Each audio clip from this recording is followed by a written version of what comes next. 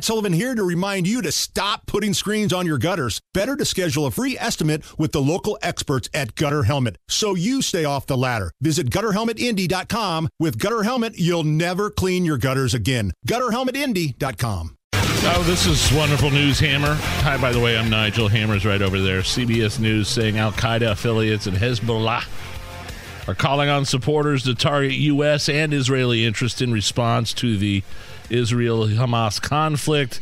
President Biden's trip to the region yesterday. All sorts of stuff is making these guys mad. And within the last hour, we've heard from the United States State Department that the U.S. Navy has shot down some rockets near Yemen. So rockets were coming in toward the U.S. Navy. They were shot down out of the sky with the defense system. But things are certainly, shall we say, squirrely right now worldwide. Yeah, and with, I'm sure you reported on this, FBI Director Wray issuing a statement about Americans, be vigilant that there could be lone wolf-style attacks involving one or two or three people that, just randomly want to hurt Americans. I mean, well, thank God we've got a secure border to eliminate a lot of threats. Oh, sure, yeah. I mean, hundreds of people on the terrorist watch list have been apprehended.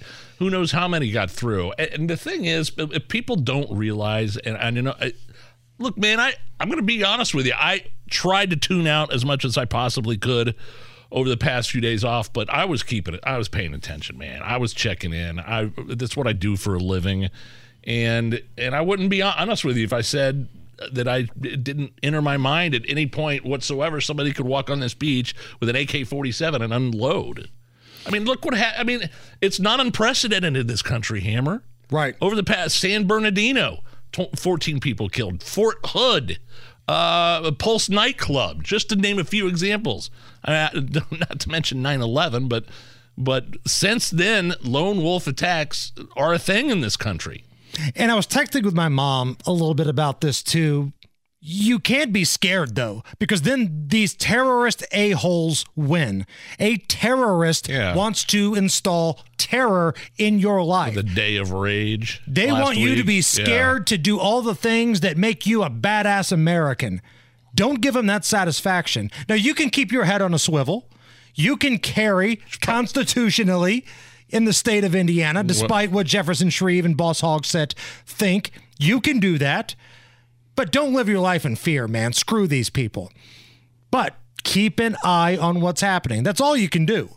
And yes, Al-Qaeda and Hezbollah, they're calling for, attacks against American interests. Hezbollah says they're 1,000 times stronger than before. Okay. That's just fancy talk for the United States leadership is weaker than it's ever been before. So when Joe Biden, wheeling, dealing, hair sniffing, kiss stealing Joe Biden props his old ass up there against the podium tonight and delivers an address to the nation, you said it earlier, I want to see strength.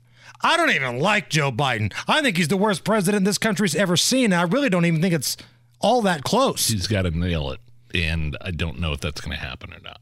He's going to get up there and demand more money for Ukraine. He's going to use what's happening in Israel as a mechanism for everybody to feel bad about Ukraine again. Because somewhere in the world right now, Zelensky is wearing a T-shirt, peeping his head out around like a corner. Hey, is this a bad time to ask for a couple bill? I know you guys are busy and terrorism sucks, but a couple bill can just get us through. We've got some folks that got birthdays coming up over here in the military. We want to have a good party. Can you give us a couple billion? Because the United States is funding everything Ukraine right now, from the war to pensions. So tonight, 8 p.m., Joe Biden speech to the nation. We'll have that for you here at 93 WIBC. Retired Air Force Lieutenant General David Deptula, he joined Fox earlier today on how Hezbollah wants a war not just in Israel, not just Gaza Strip against Israel. They want this to be a full-on, multi-fronted war. So Hamas does not aim to defeat Israel on a Gaza battlefield, but rather by delegitimizing them in the eyes of the world community. And I think you see the same thing going on with Iran. Yes, you're seeing the same thing going on with Iran. Well, anybody that's a terrorist a-hole right now feels emboldened because the United States is weak. And there's another aspect to this. Anybody that thinks we've got Hamas on the ropes, but I say we, I mean our allies Israel. They've got them on the ropes, man. They are going into Gaza. They are going to get the job done. Hamas is not isolated. They have Iran backing them. This is an Iran operation. They've had a relationship with Hamas for years now. So anybody that thinks that it's just, you know, these ragtag fighters in the Gaza Strip that are, you know, hiding in tunnels with hostages is dead wrong. It's much bigger, much more complex than that. And it's not going to be over anytime soon. Bibi Netanyahu made that perfectly clear yesterday. This is going to be a long war.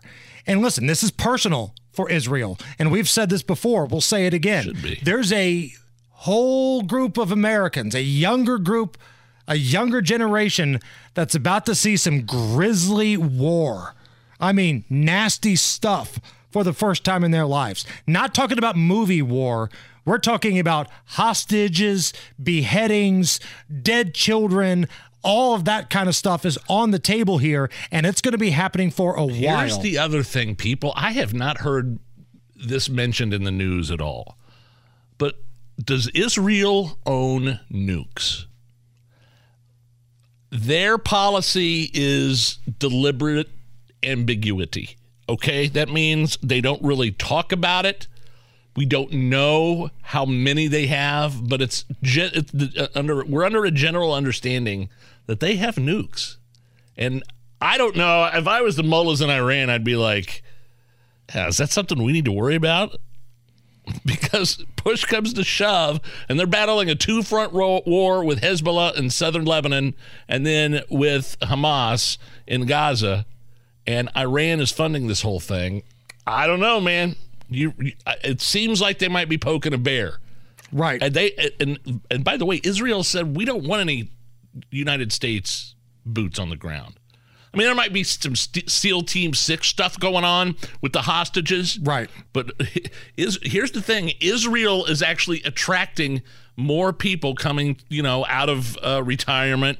I just saw the thing about Taylor Swift's bodyguard, who is a Israeli fighter quitting and going back to work. They've got hundreds of thousands of people, more than they know what to do with in some cases, in Israel, ready to fight. One of the best militaries in the world. And once they start the ground invasion, we've been hearing that a ground invasion is imminent for the better portion of a week. Once they start this, then you're going to see a lot of horrifying things, because Israel is not going to feel sorry for what happens once they go in. And keep in mind, once they do go in, there's no turning back at that point. It's officially on like Donkey Kong, right? It already is. But once that ground invasion starts and people, you know, start really going door to door and things like that happen, this thing is going to be lasting for a long, long time. And there's a big generation in this country that's going to see what war and hell is really like.